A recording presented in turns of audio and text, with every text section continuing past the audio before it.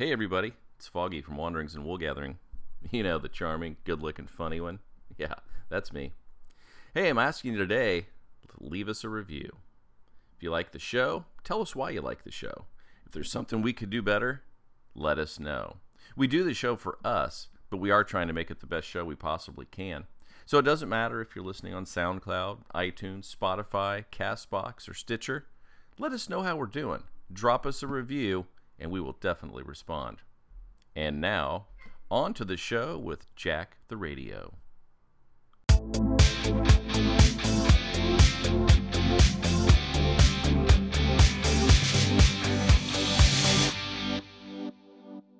Ready for another episode of Wanderings and Wool Gathering? Good. Here's Foggy.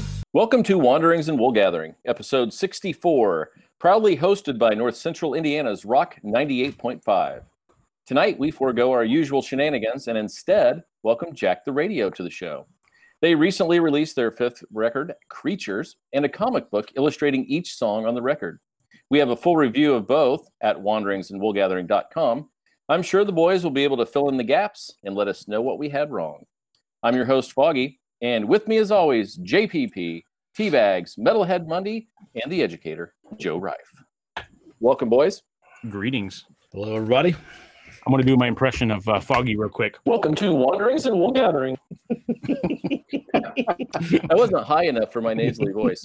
Welcome to Wanderings and Wool Gathering. How's that? That was on point.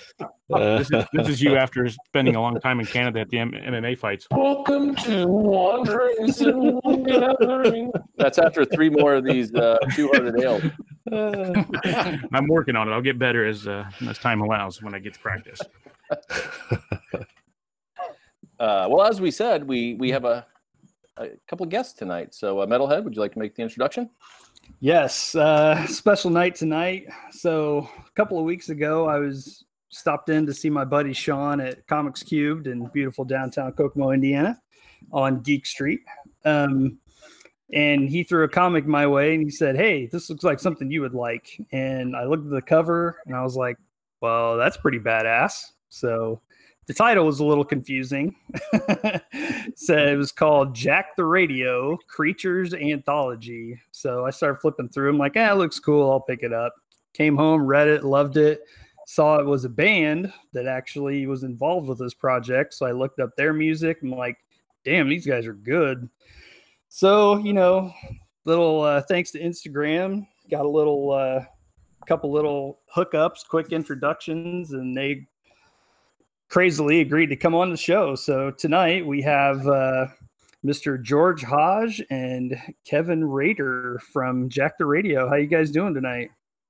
Great, man. Awesome. Excited to be here. Great. Well, we're glad to have you on for sure. This is very awesome. And then just so you know, to tie into Mundy's story, he was very eager to tell us when he's excited about music, Mundy has like one face no matter the mood. And so for him to be excited about something is incredible. So he was like, guys, bounce, bounce, bounce. You got to check this out. So he got that excitement going out the gate. And I ordered the copy from Sean. He shipped it over to me. I'm about an hour away from where these guys are. So I read it and listened to the album and read while listening to the album too. So very fun experience.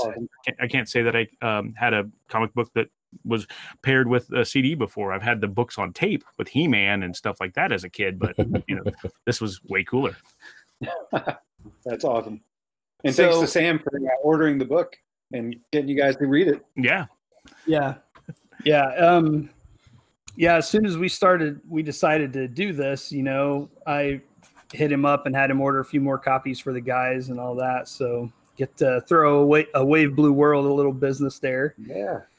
He's been dealing with them. That's one of the companies he started dealing with pretty regularly, like when the shutdown happened. And I don't know how much you guys know about that, but Diamond Distributors kind of shut down. So there were like no new comics really going out. And so Sean started hitting up all these indie publishers, and the Wave Blue World was one of them. So we've gotten several of their books through him. And awesome. So he's got a pretty good relationship going with them too. So kind of, threw them some business, and they're kind of helped keep him afloat during this weird time and all that. So it's pretty cool. No, that's awesome. But if you guys, go ahead, Steve. No, I was just going to say, I know we want to get to the comic book and we want to get to that connection eventually. But at the core here with you guys is the music and it's the album. I'd love to go back and talk about the creation of the album. As we wrote about in the review, there's just this theme that runs through of positivity. All this negativity is encompassing everybody, and yet nearly every song comes out with this real positive message. So how was it creating this, and what was kind of behind the whole movement that you guys had with it? Yeah, I mean, this was like a 3.5-year process putting this record together. We all of us have played in other bands, have had other projects, had life things happen. So it took kind of a while to get this together. And Kevin came in the past year or so and really helped finalize the band and really get us where we could finish the record. And it was awesome. He was kind of the missing link, which was great, man. Brought in some killer drum parts, killer harmonies.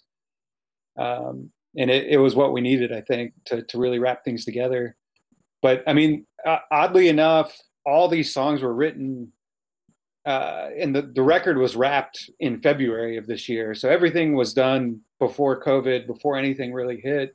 But everything was based on, things that had happened in my life, things that I was going through, things that I've seen friends go through. And I think one constant, no matter what point in your life you're in and who you're talking about, is everybody has ups and downs. And I feel like I need to remind myself and friends sometimes, that it's going to be okay, that we're going to get through it. And that really seemed to become the theme of the record in a lot of the songs. Yeah, Kevin, he mentioned you in there. What do you have to say about that? He actually gave you some credit. I mentioned him. Yeah. Well, I think he's only doing that because of my Kokomo connection, but no, but really, I try not to throw the word genius around too lightly, but I came in as George said, a lot of the stuff was already recorded. There were drum parts that were already recorded when I came to the project. They scrapped all of those drum parts, didn't let me hear the original drum parts because they didn't want me to be influenced. And I was given a lot of creative leeway to put my own stamp on it, which I really, really appreciate. And George, by the way, has a great ear for drums. He made a lot of suggestions. So we had a really good time coming up with the parts, and working together kind of as a team to put it all together. But yeah, I guess that's all I want to say about it. But well, I want to piggyback on that. What Kevin's not telling you is before this band, he's sang in bands, and I didn't know any of this until we got into the studio and started working on this record together. We had known each other through the music scene and had played some shows together when Kevin was playing with some other bands. And we're drinking buddies and talk music all the time. But Kevin, come to find out over the past year, has sang in bands, can play guitar. So he's not only a drummer, it was awesome working together because, he hears things that not all drummers hear. Kevin, you focus on melody and where lyrics land and things like that some drummers are really good about, and some I don't know that they think about all the time, but luckily you're very aware of that stuff. Yeah, well, I always say I'm not a drummer's drummer. I'm a musician's drummer. So that's a good thing. I have to say it's 15 minutes into the podcast here. Normal drummers, we'd still be waiting on them to even show up. So I figured you were not the ordinary drummer.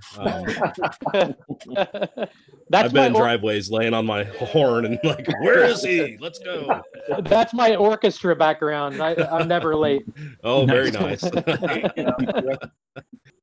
So you guys knew each other from music scene. Did influences overlap, or was it just a love of music, or was there another common thread other than just, hey, we need a drummer and you're available type of thing? Which I know it was more than that, but Yeah, I think it's definitely, there's a pretty tight knit of people, and it's rotating, man. Raleigh and the Triangle in general has a great music scene. And there's a lot of bands that have been around for years, and there's a ton of new bands that seem to come up every year that are crazy talented. But we've kind of run in that circle and had a lot of friends. You know, we were mentioning Mike McKee that plays with Delta Ray was a friend. I don't know if that's how we met. Kevin originally was through Mike. It is, yeah. Through some shows. But you know, we've known each other off and on. Yeah, and we used to do you guys. Sorry, you know, when you okay. host a podcast, it's like it's not just who you know. It's also, can you get along with this person? Yes. Can you put up with this person for more than just the show? And I think over a couple of years, we realized like we enjoy each other's company. I think this might work out. Definitely helpful. I don't know. I don't know if you guys ever actually heard me play drums before you asked me to join the band. We did. I know at the Groove in the Garden show. Oh, that's right. That's right. Yeah. I forgot about that. That's right. Yeah, and I think there was a couple other shows that I saw you play. Like maybe one other show. And they still asked me to join. That's great. Even after Groove at the Gardens. Wow. And you know what else speaks to your music scene down there? Because I was curious if we should be watching, you know, Charlotte and Raleigh in that kind of area, because it seems like, you know, Austin's played out, Nashville's, you know, Nashville, and I wondered if that's the next big thing is down in North Carolina, but maybe, hopefully. North Carolina is insane with talent. I mean, if you go back, like George Clinton from Parliament Funkadelics from Kinston area, Thelonious Monk, and then on to like Ben Folds, James Taylor, Chapel Hill area, and then with the metal scene, Between the Buried and Me is from here. Corrosion of Conformity.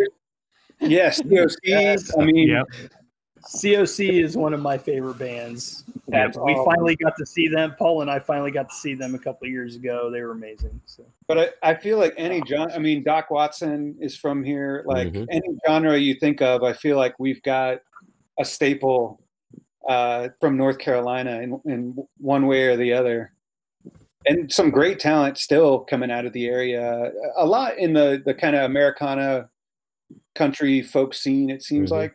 But that some of the best songwriting I feel like is in that area sometimes.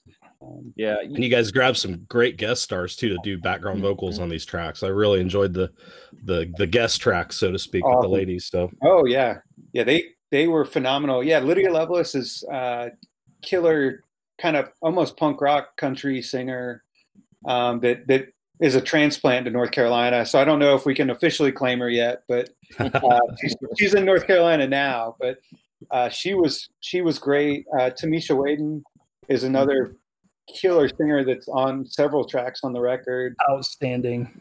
Yeah, she's just got a huge voice, and she's one of those performers that she's done stuff in like this blues rock world, in the Americana kind of country folk world, in the hip hop world. Like she does so much. And with like Little Brother, who's out of this area, and in Ninth Wonder, who's like gone on to be award-winning producer, another North Carolina talent. I mean, there's just so many people. And Gene Jolly was the other guest singer that is super talented. I mean, like, I can't say enough good things.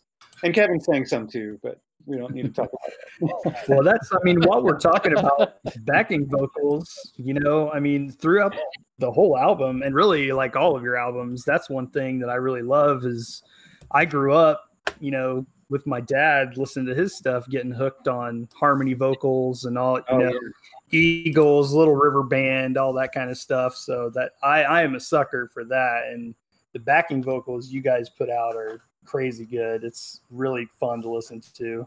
Thanks, man. I mean, yeah, in all seriousness, Kevin and Danny laid down some great harmonies, and we again had some great guests.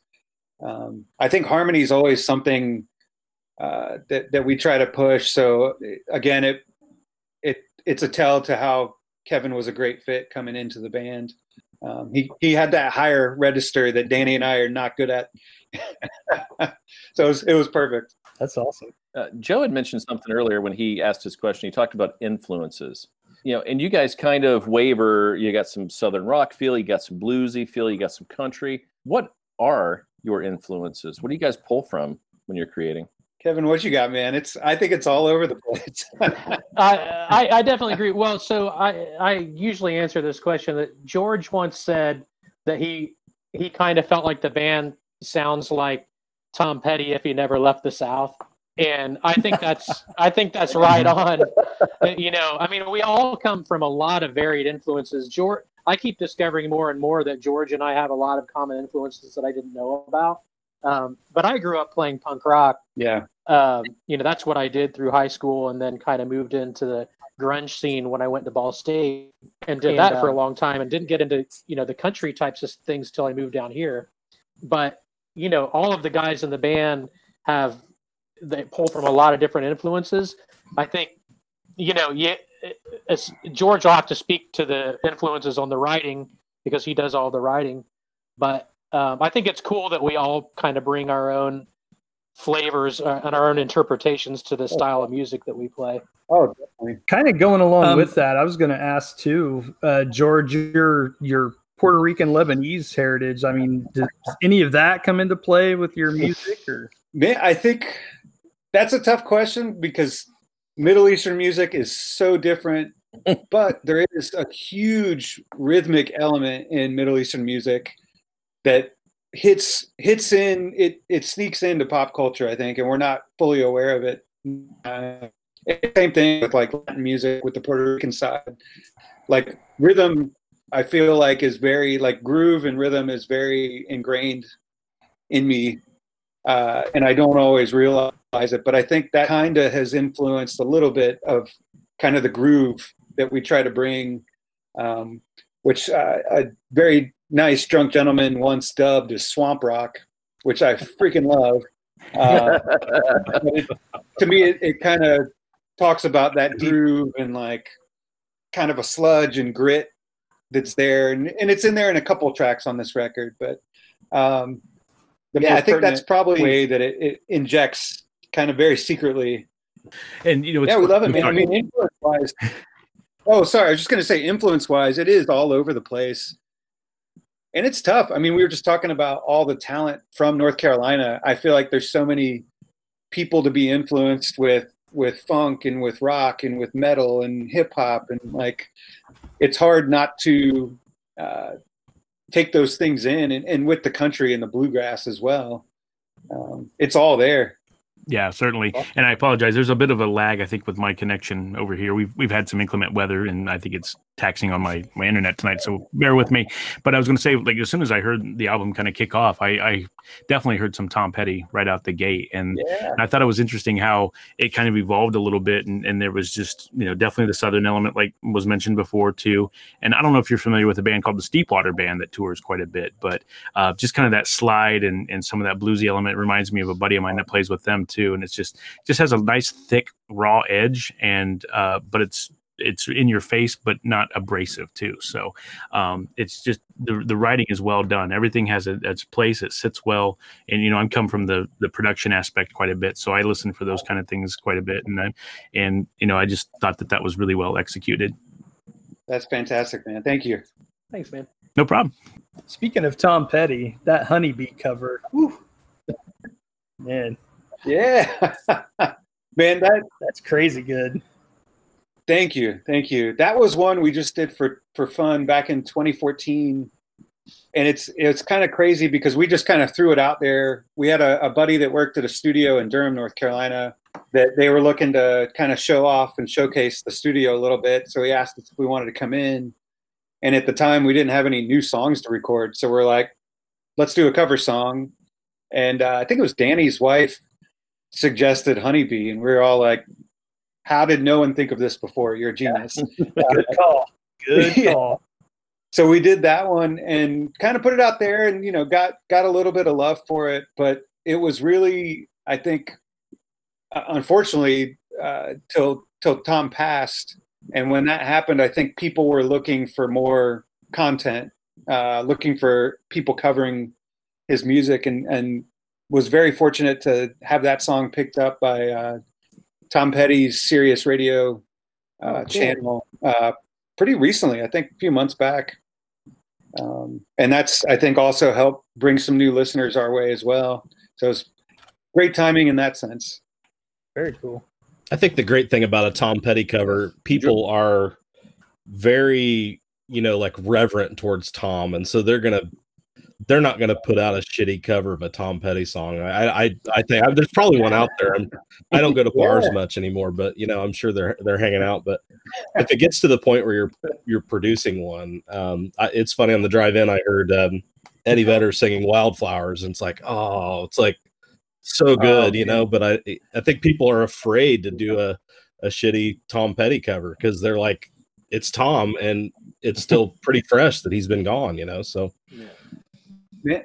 And that's interesting. I hadn't thought about that. If we would have still done the cover after he passed, I don't know, because there is an like sacred ground, right? Yeah.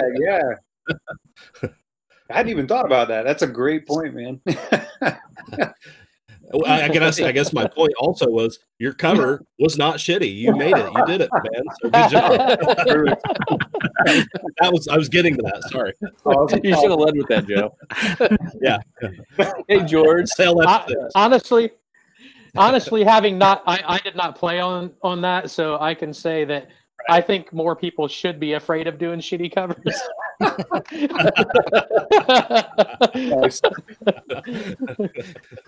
Awesome. Hey, not naming names, I'm just saying. Always remember. We got it.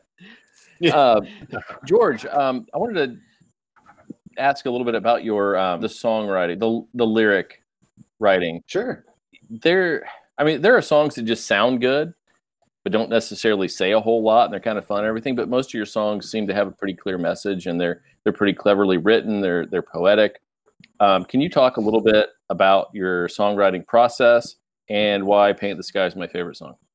I'm gonna get in my head for that one. Oh, that is awesome, man. And that's awesome to hear too. I mean, the process varies. I mean, "Paint the Sky" specifically was kind of therapeutic. Lost someone in my family and was trying to kind of work through that emotionally. And it was the idea of like, they're never really gone, that you can look at the stars, whether you think there's a heaven or not, but you can just look up and see that the stars are memories, that they're people almost. And I found that really comforting, and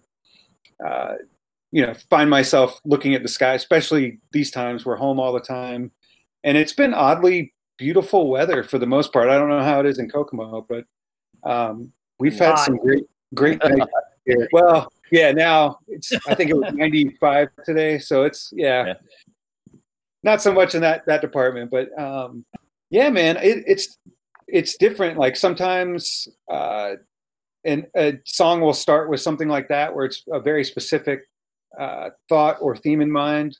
Sometimes it's just the melody, and then it's trying to fit lyrics into that melody. It's always a little bit different.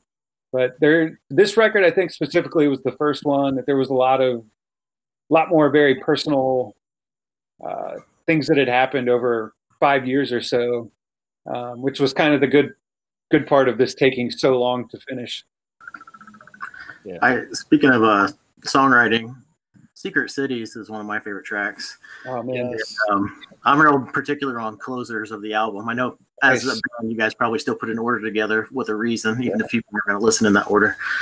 But I personally have a tradition when I go on vacation just to walk around cities, and to take that in. So I thought it was interesting, one, that you said it was in New York, and like you wouldn't think of New York as a secret city, being one of the luckiest places. But I got what you were saying about the stories. But I was curious as to whether, when you were feeling that, was it like a moment of like sadness that you're not going to know all of these stories, or is it like a celebration that all of these stories are happening around you? Yeah, I tend to try to look on the positive side. But I love that idea, man. This is my favorite part of, we've been doing interviews the past couple of weeks, and just kind of hearing other people's thoughts on the lyrics has honestly been my favorite part of doing these. And this song, it's like the sleeper song on the record, that a lot of people have been connecting with. This was one when we sent the album to the publisher early on for the comic book, that Paint the Sky and Secret Cities were the two that they pointed out as well, which is really cool, because going into it, I didn't know how people would react to those, because they're slower. They're not kind of our traditional sound of, rock, blues. They don't necessarily have those things up front. But I mean, I definitely was thinking about it more in a positive light, where I was walking around. The song started as like feeling alone and walking around the city and being like, I'm by myself. What am I doing? But then realizing like there are things happening all around us at all times. New York it made it easier for me to kind of realize that, because there are so many people there and there are so many pockets of people. But it's been cool, man. And we actually did an interview yesterday, and the interviewer, he kind of expanded the meaning of the song, physically, like stretched it out. Instead of a city, he was talking about like a region of the state, and talking about like forgotten towns that you're driving past, and realizing like there's still pockets of people there. There's still livelihood there, which I thought was a really cool interpretation of the song. But I love the idea too, that it is like realizing like I'm not going to know these pockets. I mean, that's, you're asking about writing the song. Like I want it to be specific enough that you can grasp onto something, but also general enough that you can kind of take your own life and your own context and maybe put your own thoughts and ideas in there, that there's space for that. That's, to me, my favorite music allows for that kind of stuff. Yeah, that was definitely one of my favorite songs on the album as well. I think it is my favorite vocal performance on the album. Wow. For sure, man. It's a really beautiful song. But touching on your vocals, I doubt you've ever heard this, but when I first heard Creatures, or the album, it goes into Don't Count Me Out is the first full song on there. And when I heard your voice, I'm like, man, he sounds like somebody, and I couldn't put my finger on it for a while. And I finally figured out what it was. Has anybody ever told you that you kind of sound like Lee Rocker from the Stray Cats? Whoa. No, I've never heard that. If you listen to some of his solo stuff, I'm like, man, this George sounds like this guy a little bit. Sounds like Lee Rocker. I'm gonna have to put that out. That's writing that down right now, man. That's awesome. And I wanted to point out too, like you were saying about being kind of feeling alone in New York. I've been there twice with my wife, and once with my daughter a couple of years ago. We visited, and it's amazing that when you see a city that vast, you do feel alone in the sense that there's so much going on around you. It's so huge and functioning, but you're just this little tiny piece. You're like an atom in a big molecule, if you will. And it's just surreal and humbling in a lot of ways. But to that, we were talking. Well, I'm not talking, rather, sorry. But when I was reading the comic, I saw the message about we're all right, and that's another thing that fascinates me too. When you write an idea, when you write a song, and you've got kind of your own intention, and of course listeners can perceive it for what they want. I thought it was interesting that you had kind of an idea in mind, and then given the state of affairs of the world now, this message kind of ties into what we're enduring now. And so that just really kind of put in the drove home, if you will, that humanity does have its consistencies amidst the chaos, if you will. So I just thought that was really cool to kind of see how that script flipped, and still ties in very nicely, and still has a lot of meaning and depth, and could even go further as things progress.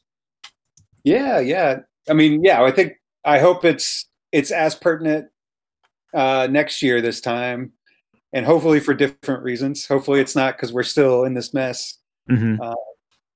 But yeah, I think we forever will have things we can all improve on and all work on. I don't think that will ever go away. So hopefully there's meaning there. Yeah. So what's the challenge once you get a story or inspired by it? What's the challenge musically then to go back, like with Kevin, and like make that into a song? What's the problem there? Kevin, I'd say the music is the fun and sometimes easy part. Not always, but I enjoy it. You guys have discussions about, like, I mean, what you felt? I mean, like, this is, already this is going to be a slow song, or do you just like kind of have conversations about the feeling?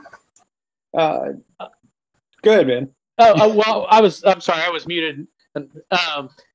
I'll say one of my favorite parts is about the writing process is that, George will come in with these songs, and they're great songs. They stand on their own. And just to hear the band put their own interpretation on it and watch a song evolve. In fact, I remember, when Trouble, when you first brought Trouble in and Getting Good, my first thing was, man, these songs are very similar in a way, which you guys probably think is funny. If you listen to them on the record, they're not similar at all. Mm-hmm. But stripped down, the way they are presented, they're very similar. But once you get everybody's parts on it, and Danny is such a big part of that. He's our utility guy. We sometimes call him our guitarist, but he's really kind of a utility player. He plays everything.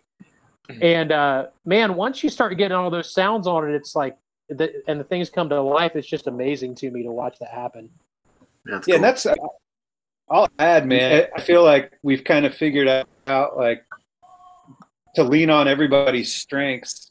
And like, as Kevin mentioned, Danny is a gearhead.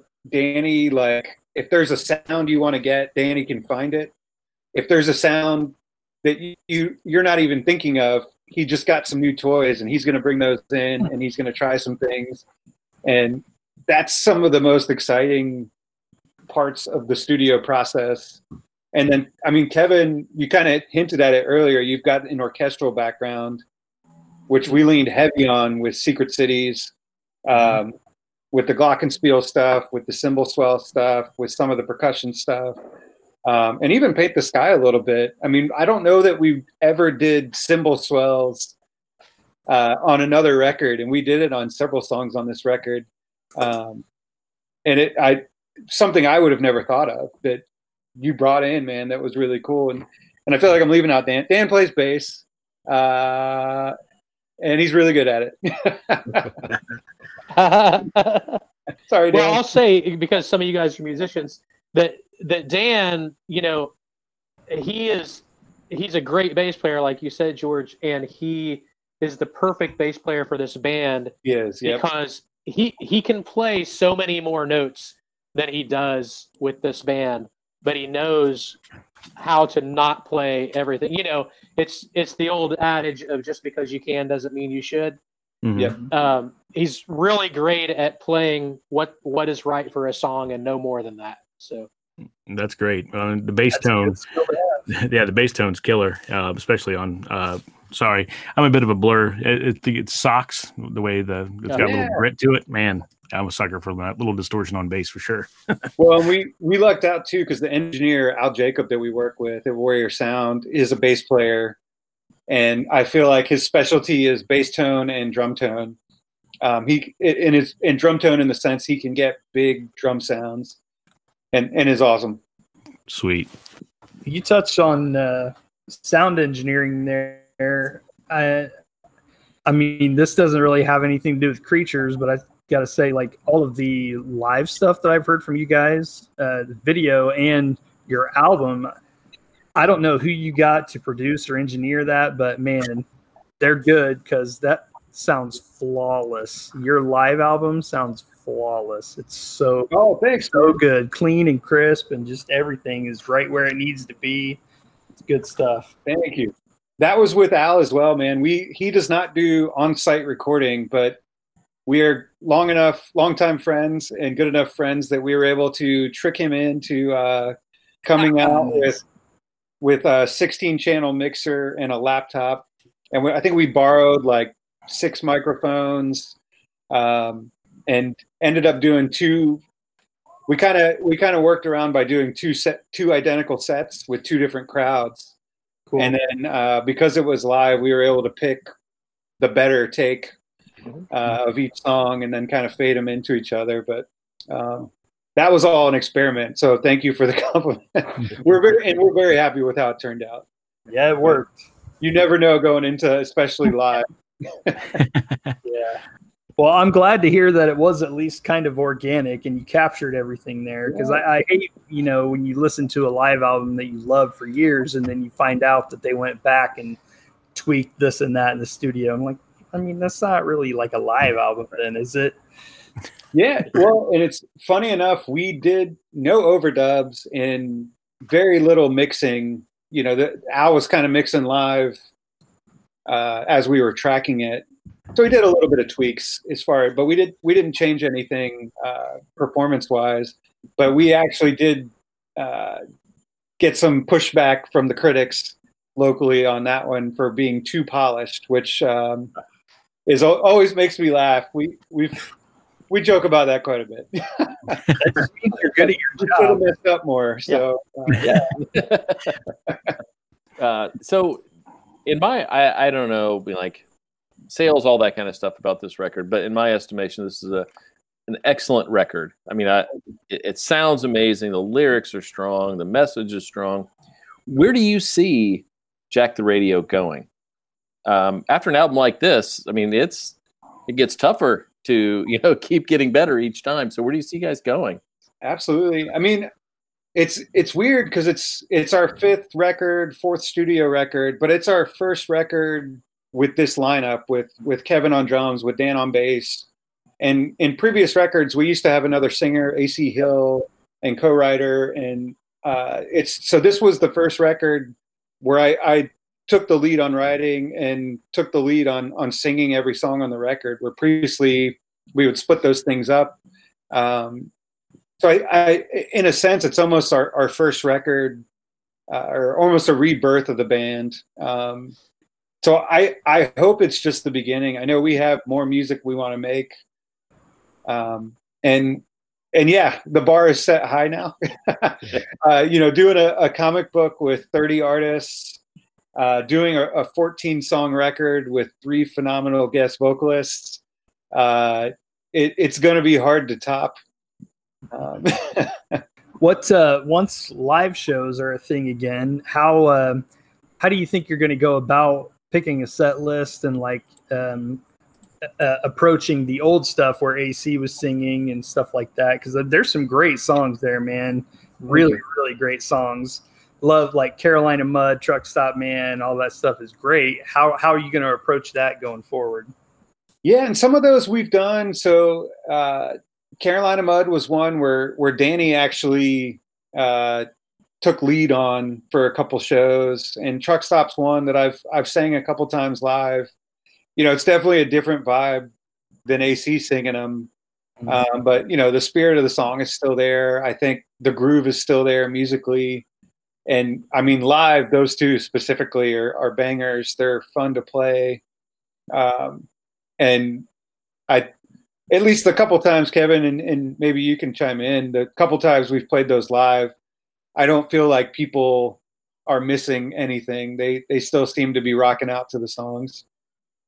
No, I don't think. And Truck Stop Man is especially one of those songs that we have to do. It's like it's like Nirvana Smells Like Teen Spirit or something. People, the longtime fans of the band know that song, and you're not going to get off stage without playing that song. And I think they enjoy it just as much with George singing it. It's and with the lineup that we have now, and with the 4-piece band, the larger band sounded wonderful. It was a big orchestrated kind of thing. But with a traditional 4-piece band like we have now, I think we can add a little bit more rock and roll to it without stepping on each other, which is a great thing. Yeah, that's cool. And you asked about the set list. Funny enough, I think everyone's at home more than we've ever been. And with the release of the record a week and a half ago, definitely looking a lot more at our streaming numbers. And it's such a double-edged sword, because streaming is like the worst way for bands to get revenue. Yes. But I also understand it's the easiest way for people to listen to records. It's so convenient.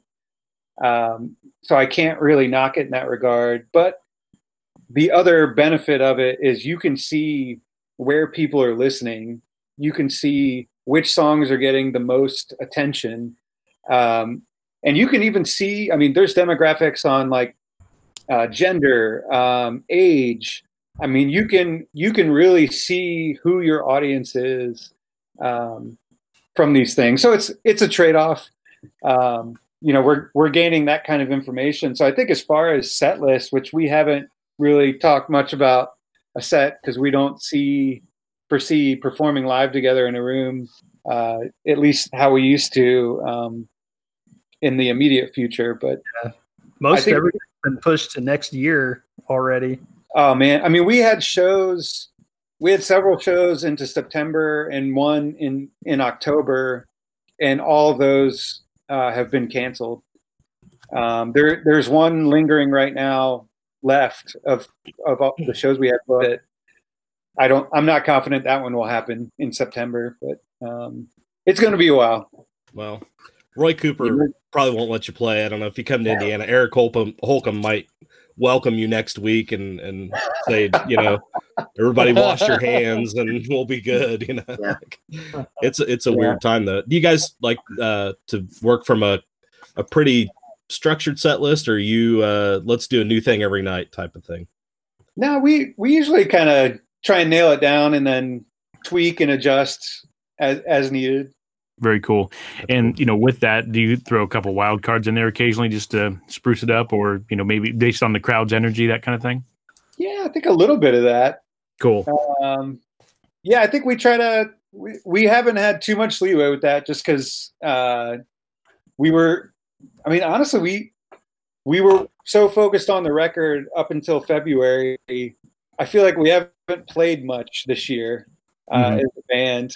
There's some of these songs I think we've maybe played once or twice live, and there might be a couple on this record we've never played live, which is definitely easy to be at night. Yeah, I have a challenge. Oh, go ahead, Paul. I was going to say, I can only imagine when it's time to get out there and see the crowds again, that the energy to be in the room together and play will be quite high and enthusiastic. I'm definitely excited about that idea that I think when shows happen, anything you took for granted as far as being able to go see your friend's band, that you're like, I'm going to stay in because it's 9:00 on a Thursday.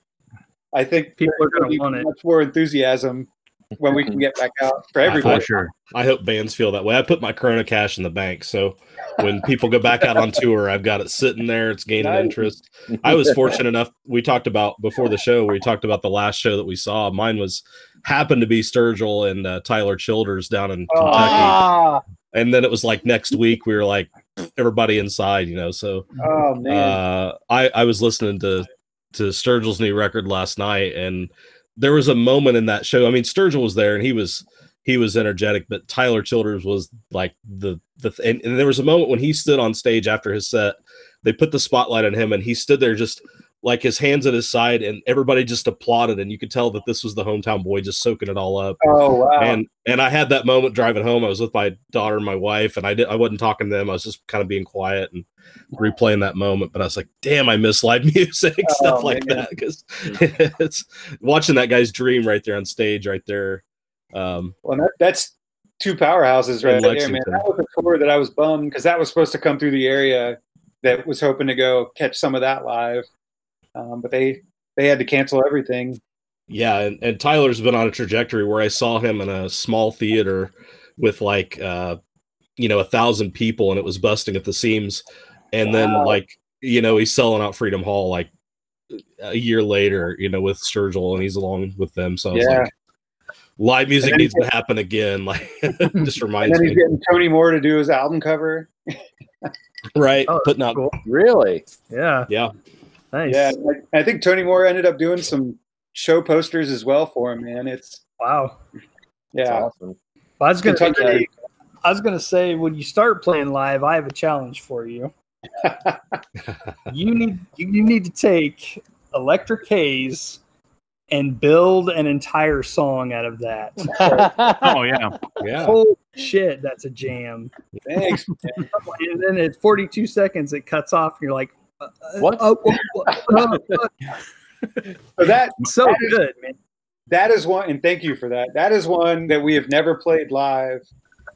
We were doing a full day drum session. I think, Kevin, our goal was like 8 songs or 9 songs of drums in a day. And the night before, I was watching Peaky Blinders, and there was this like badass slide thing. And I like hummed it into my phone. Like it spawned this other idea, and I hummed it in my phone. And like, I think 5 songs in, I was like, all right, Kevin, what do you think about trying this this random little intro thing?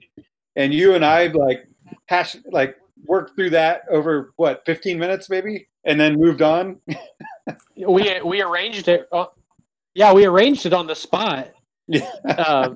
And I think we like played through it. And you're like, how about like I think you were gonna nod at me, and I was gonna go da, da, da, da, da, da, da, da, at the end.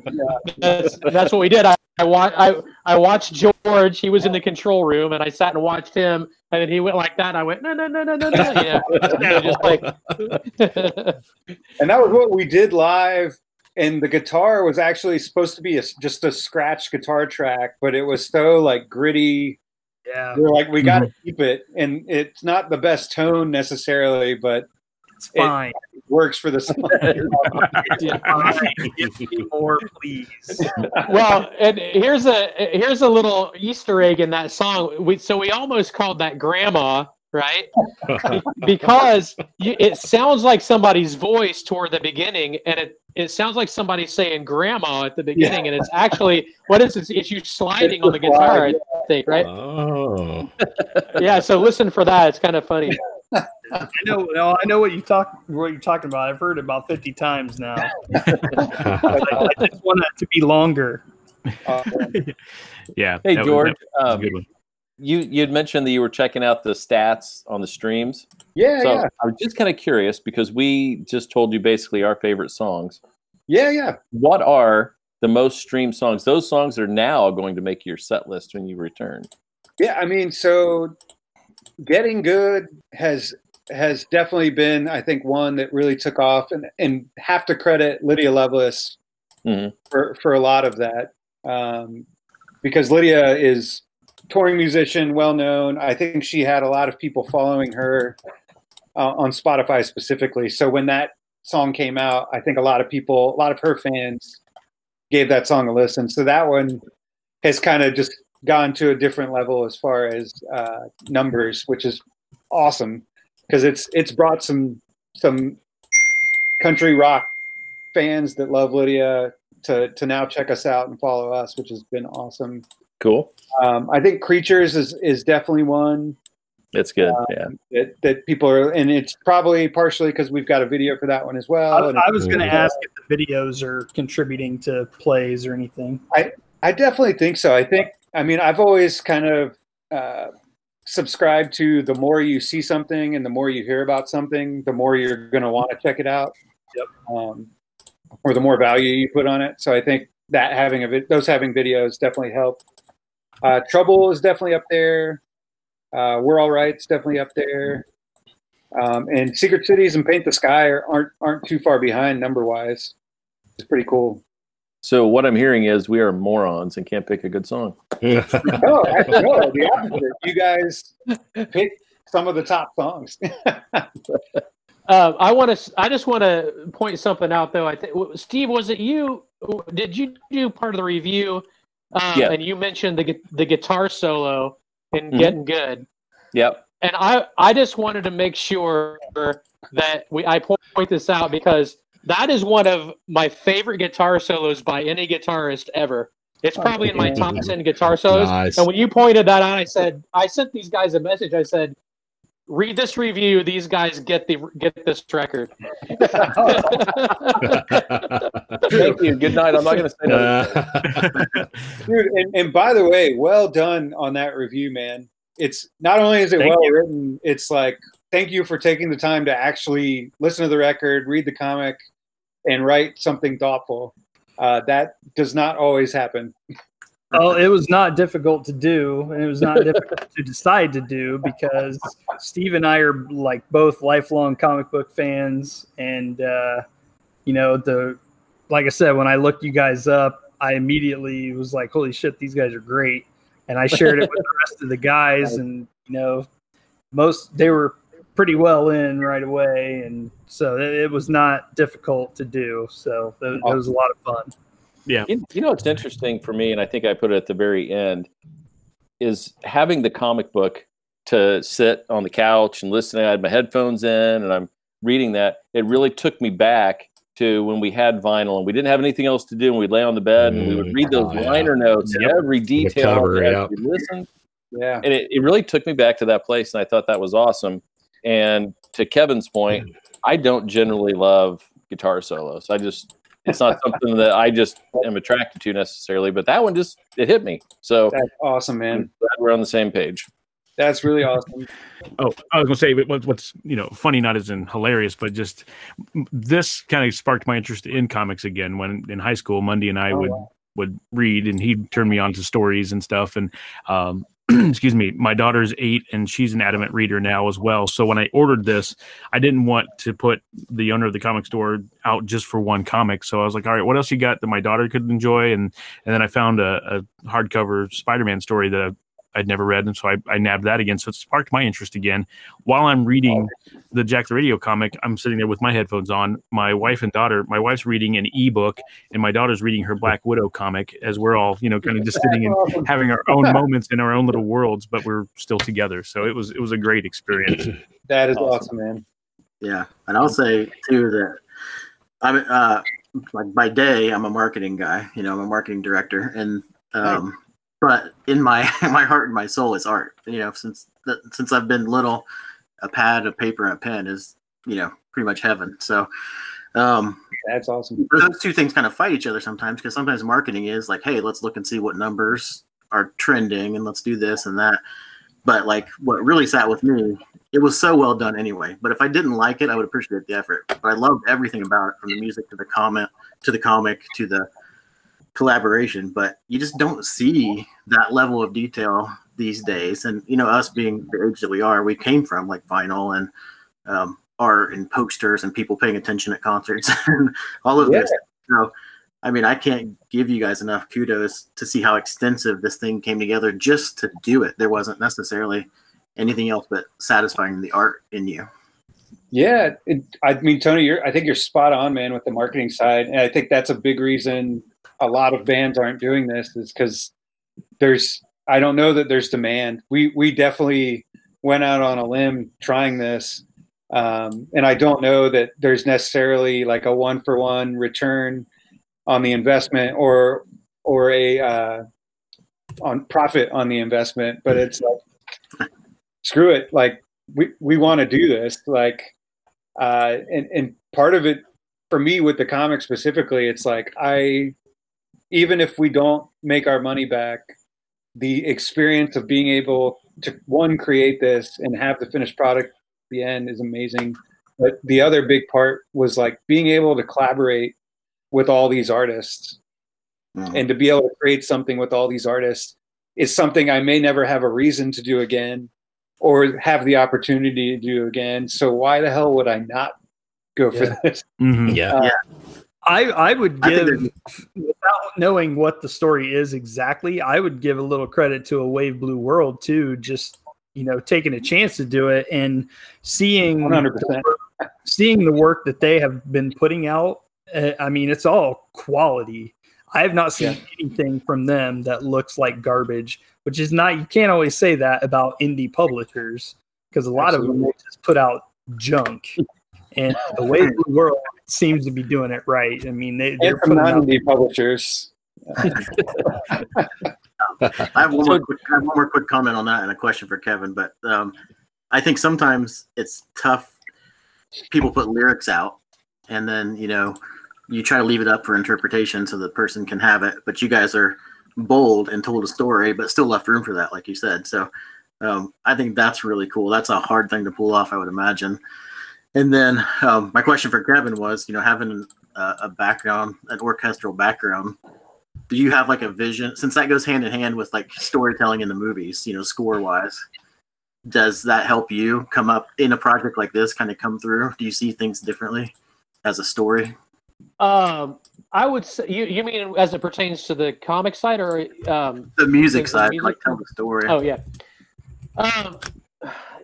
I've always been a lyrics kind of guy. I'm one of those strange drummers, I guess, who, there are a lot of people who listen to music and they feel like the lyrics are an afterthought for them.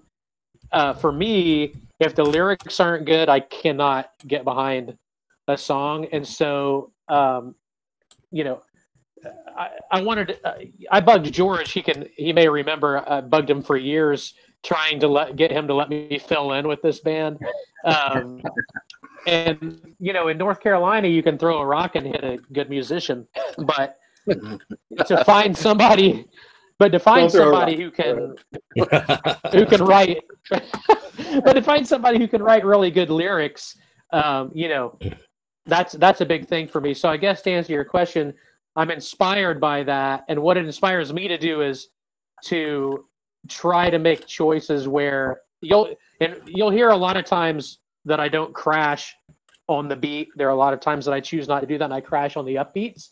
And a lot of times that's because I'm trying to make sure that a lyric comes out. Because I'm always listening to what the vocals are doing, and I'm trying to take it from a standpoint of, okay, I'm going to play as little as I have to play.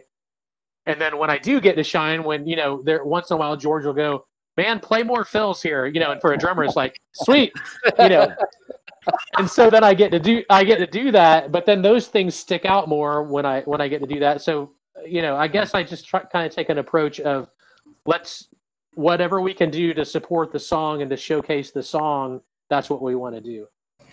That's awesome to hear. It's cool to hear details like that, because that's just somebody that obviously knows their craft very well. So that's very cool. And it comes through on the recording. Oh, thank you.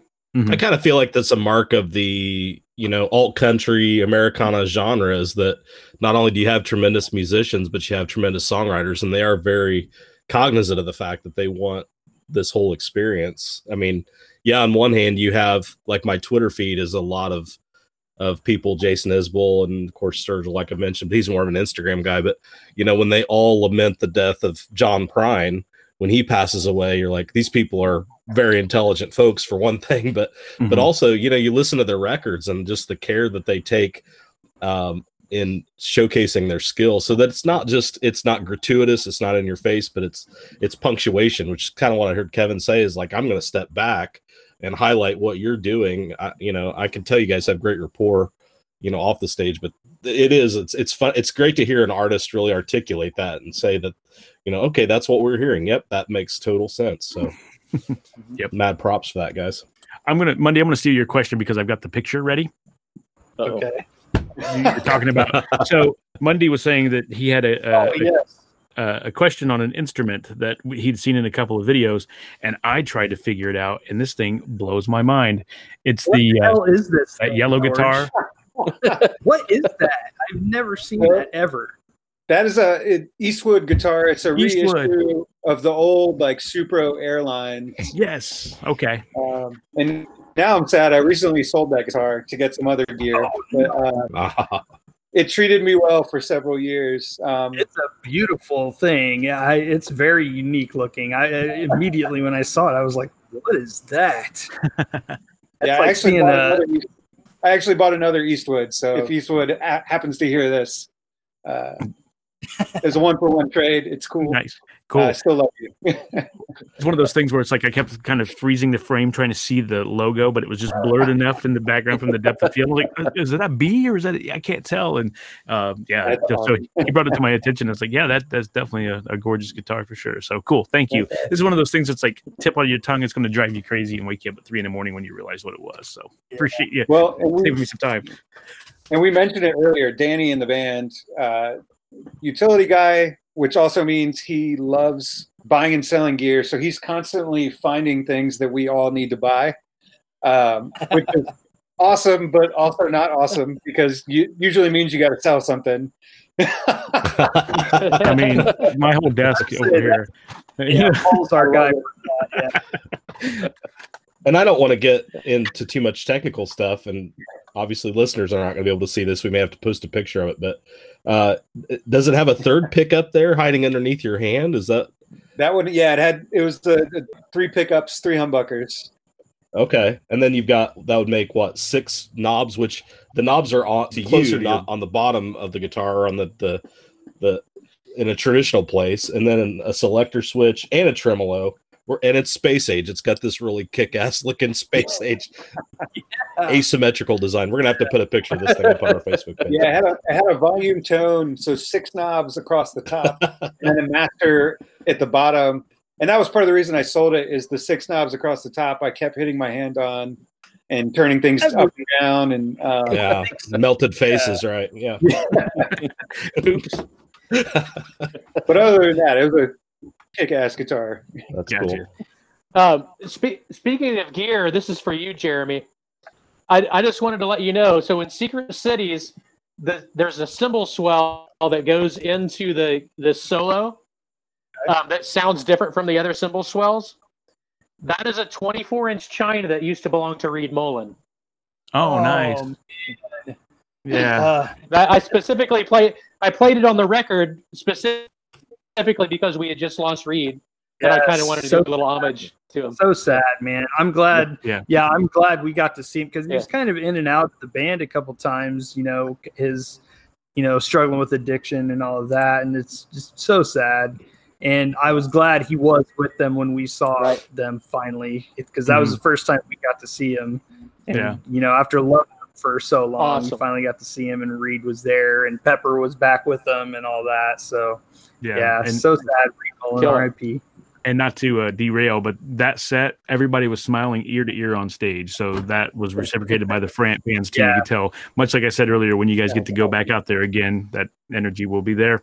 That was exactly what they were showing us that night. So very, very cool. That's too cool. That's awesome, dude. Thanks for sharing. Yeah, man.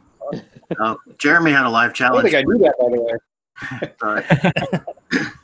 Sorry. Maybe I didn't tell you that. I did. Sorry. Jeremy had a live challenge for you guys for when you play live next. So, Kevin, I have a challenge for you on Secret Cities. If you can do a swell that sounds like it says grandma.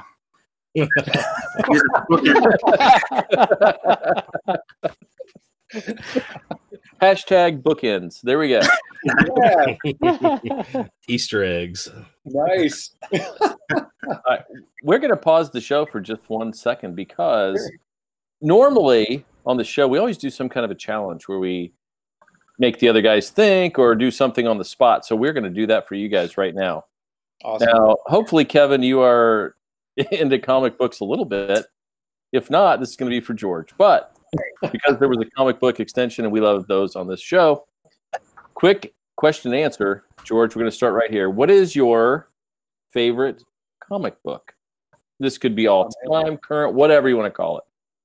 Yeah, and it's probably, I'll say Old Man Logan, Millar story, McNiven art, and it's partially because I've always been a huge Wolverine fan since I was a kid. I mentioned in the comic book, but there was a Sienkiewicz back cover of Wolverine looking my like all-time favorite in cowboy boots in the Badlands with a belt buckle that always stuck with me. And I think that book came out in 2009, and it was the book that really got me back into comics because I took a 10-year, 15-year hiatus. High school, college, a little bit after college, partially because I didn't have expendable income to go buy books.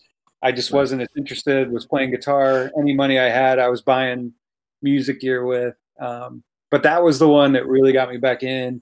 And it's just a fun story. I mean, Millar, I think is a great, fun writer. Yeah. Can catch you. He is. You in the... hold on. The interview you were talking about when you mentioned the Wolverine #2 and all that, when you started talking about that was one of my favorite books when I was a kid. Oh, man. And as soon as you said that, I could see it in my head. And Sienkiewicz is actually like my all-time favorite artist. I absolutely love him. And I've met him, and he's an amazing guy. And I totally fanboyed out on him, and he was very cool about it. I mean, Jeremy stood there for like an hour and a half at his booth. I was there with him. I had like a stack of stuff for him to sign, and he signed it all.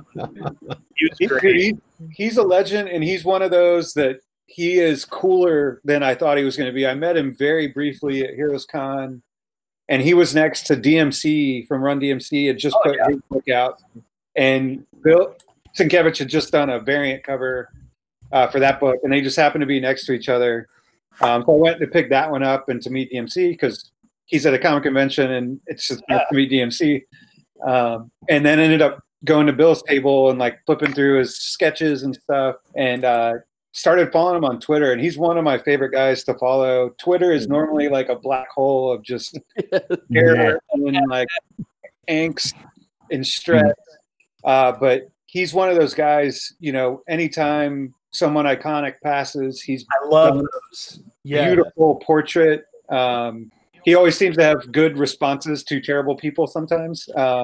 So it was very excited to meet him very briefly, and excited to follow him and see like, oh, he's actually, his art is awesome and he is awesome. Yeah. Very cool. Anyway, sidebar over. Kevin. Kevin, what do you have for us? Well, my answer isn't going to be nearly as exciting because I was never super into comics since I was a little kid. When I was a kid, I really was, and I think this was my answer in the comic book. Which, by the way, I've been telling these guys, I was at least as excited, if not more excited, for this comic book than I was for the record, because it turned out so freaking great. But I think I mentioned in the comic book that the comic that I remember the most from when I was a kid was Spider-Man. I think it's 69, number 69, if I remember right. It's the Kingpin cover. It's Spider-Man versus. It's the Kingpin cover where Kingpin's holding him and he's got his cigarette thing. All right, so the second question is, who is your favorite comic book character? I mean, for me, I think it's always been Wolverine. Okay. I mean, I was actually really into Captain America when I was young, and then I think when I started to see the grittier side, and I feel like they pushed the art more, at least in the 90s, with the Wolverine books than they did with some of the Captain America stuff. But, definitely. So I'd have to say Logan, man. Cool. All right, Kevin. I was always a Spider-Man. I was always a Spider-Man kid. That works for me. Yeah. Yeah. All right, I'm interrupting for a second because speaking of being excited for the comic book, this page was fantastic. This is spectacular. So that's a killer artist out of Raleigh, actually. So a good friend of ours, Mike Rosato, was kind enough to do that page. He runs a design firm in town, but went to SCAD, I think, for a semester, and studied animation. So has always been into like illustration and animation. And he's a drummer and plays music in town as well. Yeah, nice. That was such a fantastic. Quite a good one. Yeah. Cool. Yeah. Yeah, I was going to ask you, when I should expect my caveman tooth once I, mailed my vintage phone. Yes. Yeah. If I sell a bunch, I can get a pup tent. Yes. I just want a handful of gummies, and I think that was the top left ad on that page. Yeah. All right. This is CBD big in Indiana. That's like a big thing here right now. CBD big. Oh yeah, it is. Okay. Yeah, for sure. Not just us. All right. No, it's everywhere. So, all right, here's the last question. I think we may know the answer now, but so let's say your next album, you make it. If you could have any artist illustrate the entire album for you, which artist would it be?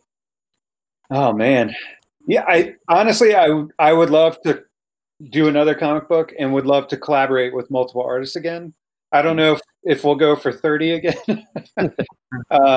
which was stoked to work with everybody we worked with. But it obviously we kind of hit on it. Bill Sienkiewicz, if it's a cover, if it's a pinup, anything he'd be willing to do would be pretty amazing. I would be first Cool. in line to buy that. George, are you visually artistic? Do you have a camera, or do you draw at all, or are you mostly I do, literary and music? I do. So Pinups in the book. yeah, I did do a pinup, and I previously have been doing freelance graphic design and illustration work for the past 3.5 years. Oh, nice. I've done album covers for other bands and T-shirts and stuff like that, and then locally work with a lot of festivals, some in Virginia and mostly in North Carolina, doing design work for as well. Very cool. Awesome. But not in comics. Partially I don't have the skill set and wanted to lean on people very capable of doing this work that I was fans of and that were kind enough to say yes, but also did not have the mental capacity to figure out how to draw this stuff. So very happy to have people were there. It was very eclectic too, like the styles and everything. I mean, it was very different. Each one looked very different, and you got a couple of big names in there, like Koi Fam and was it John Paul Leon? Yeah. Is that right? No, Tommy Lee Edwards. Yeah, Tommy Lee Edwards. Yes. Yeah. I think shared a studio with John Paul Leon. Yeah. So how much? I was just going to say, it's crazy. We're talking about music talent in North Carolina. Tommy lives down the road, like 30 minutes from us in North Carolina. Rico Renzi, who colored several pages and it colored a ton of stuff for Marvel and several publishers. It lives down in Charlotte. And then there's a few other artists in like Georgia that aren't too far from us. Virginia, Chris Visions isn't too far. There's a ton of talent in the area, but also found a lot of people online that I had either been following or other artists posted. And I was just like Vlad Lagostiev, artists I had never heard of before last year out of the Ukraine. And a couple other artists posted his work and was like, I'm going to reach out to this guy. He's phenomenal. And found several people like that. It was very cool to be able to do that. Well, that's what I did too. I was like, hey, I've never heard of these Jack the Radio guys, but I'm going to reach out to them because they're pretty cool. I was just curious, how much influence did you have on their art? Did they just get the song and they interpret it, or did you give them a little bit to chew on, or how did that work? Yeah, so early on, I wasn't sure how I was going to do it, but eventually I ended up writing scripts for each song, and then putting together references of this is what the character is.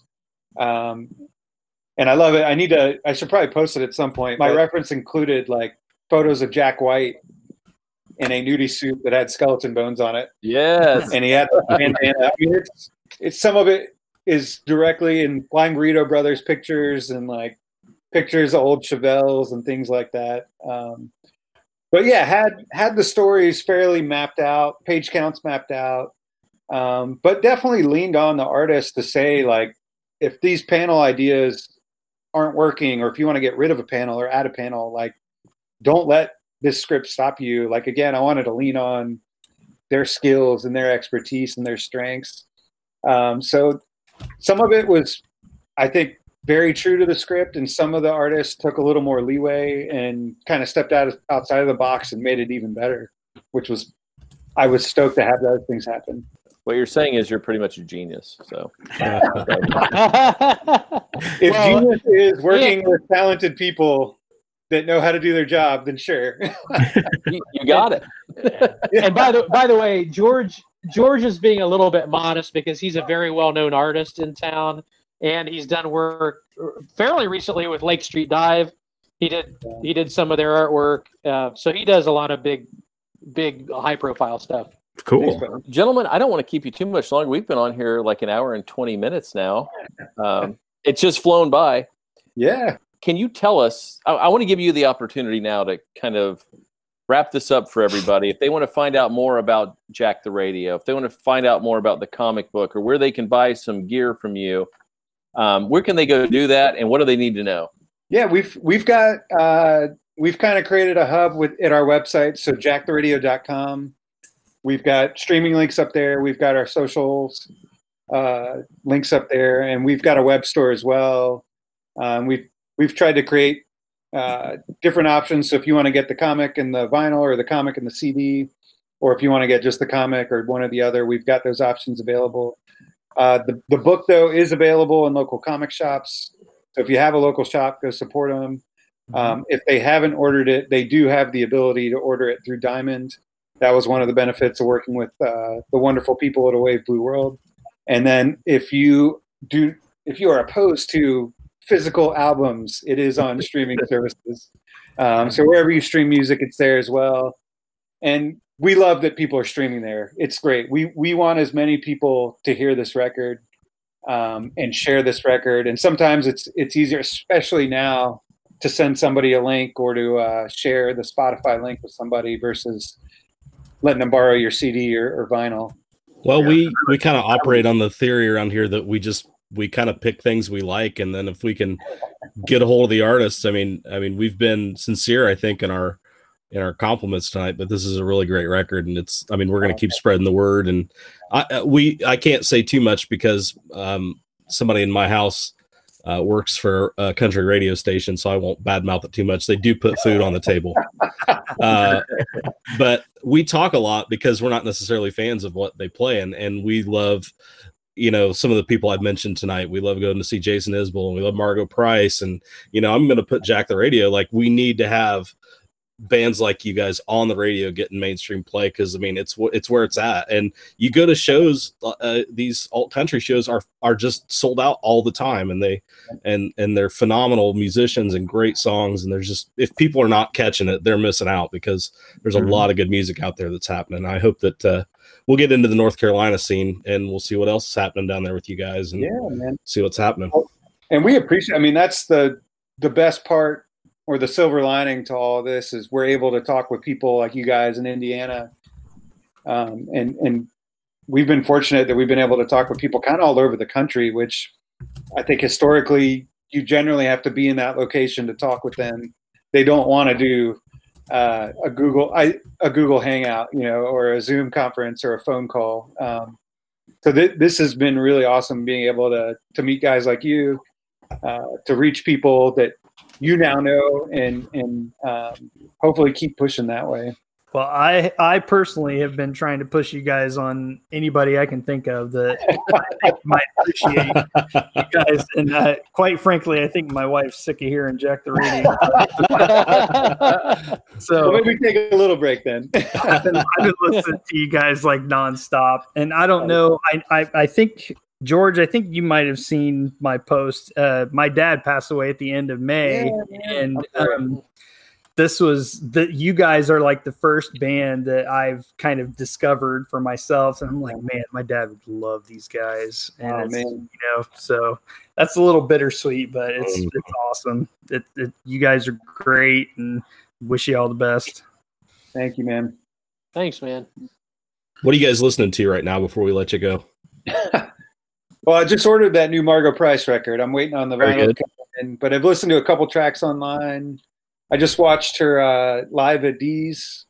Yeah. And then watching a lot of like live streams. It seems like more than records. Although I did put on a bunch of records today. My wife and I were cooking, so we put what do we have? Scruggs record on, and then went to the Warriors soundtrack. Wow. And some Grateful Dead, Shakedown Street. Oh yeah. And, Black Sabbath, Paranoid. Okay. Now we're talking. Kind of all over the place today, man. I'm going to suggest for you guys that you listen to Ashton Knight's new record. I don't know if you've heard of him or no, I haven't. Kind of connect with his new record. He's got 19 records with his band and solo since 1997. Wow. He's a powerhouse. But anyway, this new record, Waiting for a Voice, is so poetic. I just did a review of it today. That album is released tomorrow. Oh, wow. It kind of reminds me of your lyrics, and that there's such a meaningful message to all the songs. Wow. I think you really dig that part of it. He's got this huge baritone voice. Awesome. Kind of takes over the scene. But you should check that out. He's going to be on the show on August 2nd, so we're kind of excited about that. And Kevin, what were you listening to? Oh, let's see. A lot of Joshua James and Dawes. Oh yeah. Still a lot of DAWs. Yeah, DAWs is what's like my go-to on my phone. So every time we get in the car and the Bluetooth connects, DAWs always comes on. Nice. So I don't mind. Teabag, your final word? Well, Steve, you probably know this better than anybody, but like, I just spend most of my days looking for new music. Back in the day, it was like going through the CD bins, and now it's like trying to find something streaming. And this has been a great find. I'm so glad that Jeremy brought it to the table. I've already, an hour before the show, I was standing out in front of my house with a friend and telling him, you have to check this album out. And so it's definitely a great album. You guys did great. But my last words, I guess, would be to anybody listening, get the comic. I mean, I know you're supporting the artist, but this is something that you really get your return on the investment, because you don't get experiences like this very often. So get the comic, listen to the album, and you won't be sorry. JPP, for your final word. Hey, and if you guys find yourself in Indiana, once things subside and doing a show, please let us know. We will be there, and we'll hype it up for sure. Yeah. So. Yeah. Heck yeah. All right, my final word. I don't listen to country music, and I love record. I'm just going to be honest. When he first said, I'm like, they're country. I don't get it, But then I listened, totally bought in, totally love it. Awesome. I'm on board, and it's just almost like Tom Petty if he never left the South. Or the Swamper. All right, thank you so much, George and Kevin, coming on tonight, spending some time with us, almost an hour and a half now. Jack Radio, people, you need to find this record, listen to it. It is the fifth album, fourth studio album, right? Yep. Awesome. You guys need to check this out. And you can find Wanderings and Wool Gathering on SoundCloud, iTunes, Spotify, CastBox, Stitcher, and at rock985.com. After you listen, don't forget to subscribe so you don't miss an episode. We will see you next week for the Chicks, I believe. Yeah. Right? They're no longer Dixie Chicks, right? That's correct. They're the Chicks. We're going to review that album next week. We'll see you then. Bye now.